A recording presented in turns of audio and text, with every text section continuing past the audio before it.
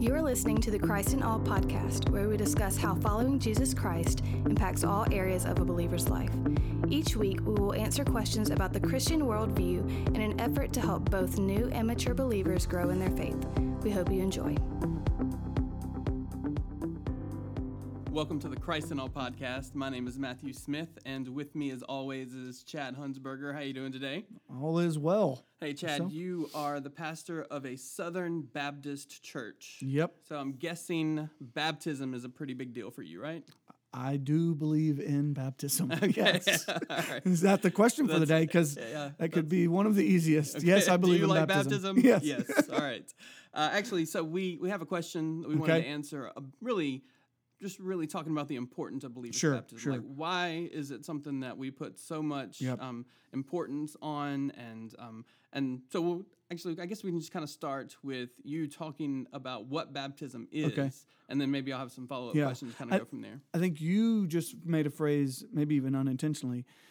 You said that we believe in. We put a lot of emphasis on believers' baptism. Yes, yeah. So that's already a marker for us as to being yeah. something a little different. So the word baptism, though, so like we don't have to get into Greek and that kind of stuff, but just root word, think about it really means to plunge, to dip. Yeah. So there's this understanding that this is a going under the water and coming out of the water. We'll talk a little bit more in a minute as to why that is, but know that that's really what the word means. The word literally means put underwater. So that actually helps answer some of the question about things like sprinkling, pouring, and that kind of stuff, so we can at least understand that the word means to go under the water. Now, coming from that, we understand, though, that as Baptists, and particularly with believers' baptism, that it is a representation of something that has already happened to you through the grace of God, that you have already turned your life from death and sin to life in Christ. So we think about baptism for us here. That means when someone says, I am choosing to follow Christ, I repent of my sin, turn away from my sin, and I trust in Christ, that there's this visible picture for us, example of what that act was. And so we would even say you're buried buried with sin and death. And when you come up out, and so somebody goes under the water, it's like they're going in the grave. And then when they come out, they're raised to walk in newness of life. And so it's as though it's really a comparison of what happened with Christ. Christ died, went in the grave, came out of the grave, and was alive and is still alive today. And so we are identifying with Christ when we do that. We're saying we were once dead in our trespasses and sins, and now we've been made new, in life. And so we're identifying with Christ. We're also identifying with the church, because the church is a body of believers who have also done that, right? Also said that we were once dead and now we're alive. And so there's this mutual understanding of that. And so I would even argue, again, we can talk about this later if you want, but that this is for the church. An ordinance is for the church, not just for somebody to go in the pool. I've baptized in the pool, by the way, and I think that's fine. But not just to go in the pool and like dunk themselves, or like it is for people to see and celebrate with them. Whether that church is 10 people or 10,000 people matters not. It's just that it is for the church to celebrate and see that together. So there is that intentional piece of it. Kids go to beach camp for the summer, and the kid gets saved. While they're at beach camp, they want to go out in the ocean and get baptized, and that's not really. It can be a little questionable, right? And I know people have done that, and I'm not trying to call different things into question, but like for the normative thing should be that that's right for with the church. That's right. It does. Again, we're not trying to argue whether that's sin or not. I think that the reason we would say let's do it here with our local body, even if you're at a lake or at a beach or whatever, it's so that the body of Christ can celebrate together what Christ has done in this person. So again, certainly I know and have seen lots of people do those kind of things, but they're kind of missing one of those elements of the reason to be baptized. And again, why we hold to believers' baptism. Yeah. All right, so back up a little bit. So we're talking believers' baptism. And so that means baptism takes place after salvation. Yes. So, and so we're going to, I guess, differentiate that from infant baptism, something else. So, let me speak to that in regards to two different pieces. So we would say that our brothers and sisters that are Presbyterian, their understanding of infant baptism is different than our Catholic friends. So I want to differentiate so that the Presbyterian who practices infant baptism does that because they believe that baptism is the new covenant form of what circumcision was in the old covenant. Mm-hmm. So it's a covenantal promise for the family that these parents are having their newborn child baptized to represent what they believe you are in the covenantal family until you really are brought to a saving faith of Christ. But they're trusting that will happen because they're going to raise them. And it's more than, I want to be clear, this is more than just what lots of churches call baby dedication. This is it is that, but it's more than that for them. This is a covenantal promise as a family that they would deeper see. Spiritual meaning. Absolutely. To that, And again, I have a nephew and two nieces who had that.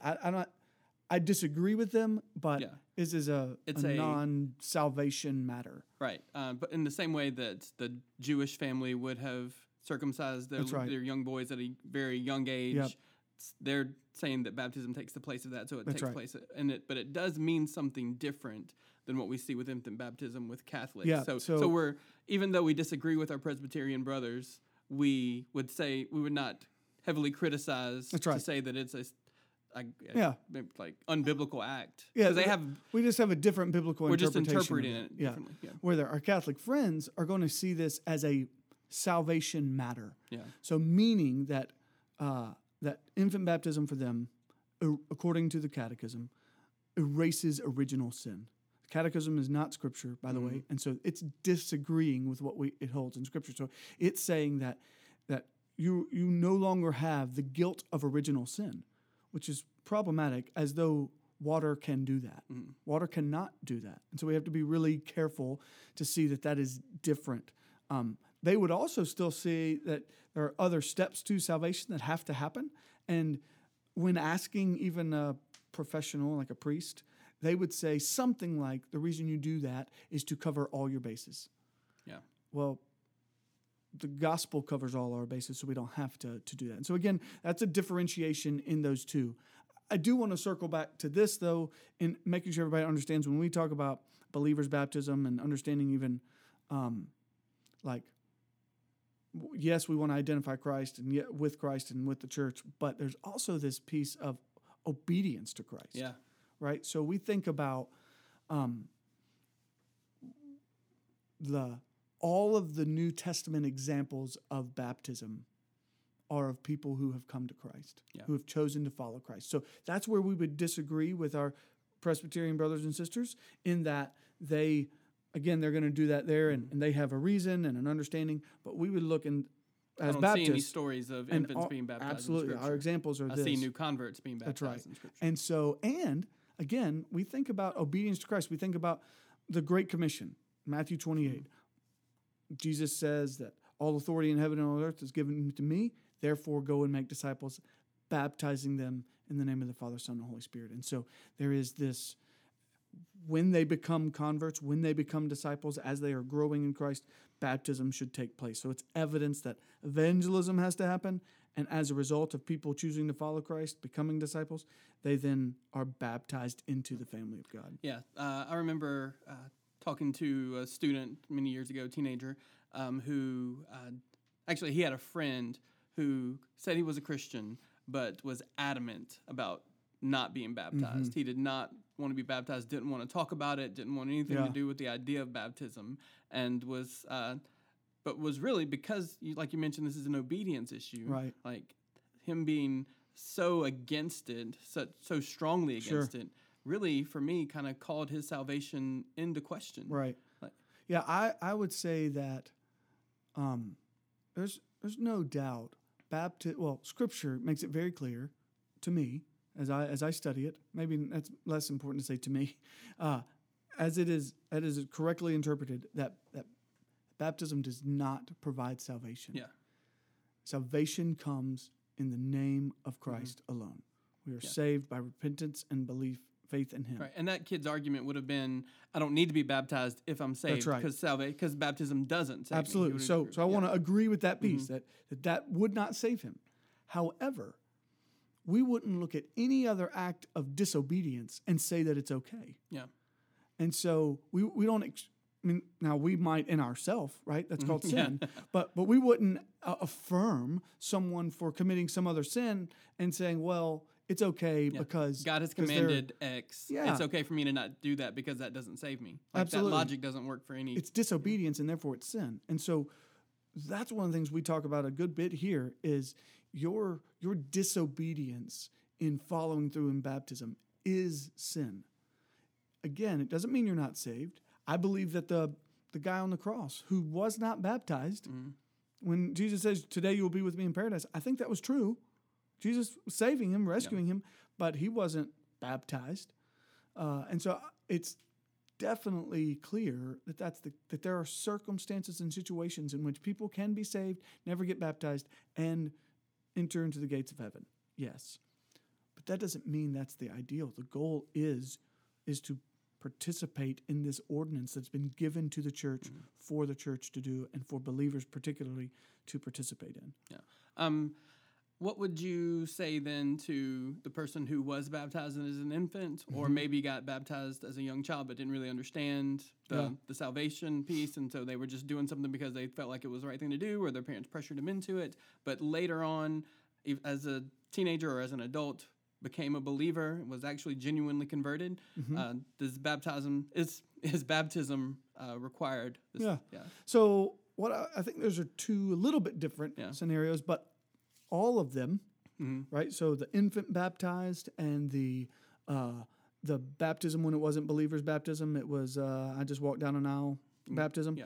I would argue that based on what we understand it being believer's baptism, that those aren't actually baptism. Yeah. They are being plunged or dipping, right? Yeah. They are that, but they are not the act of baptism that we describe and understand Scripture to teach as believer's baptism. So what I typically encourage is obedience.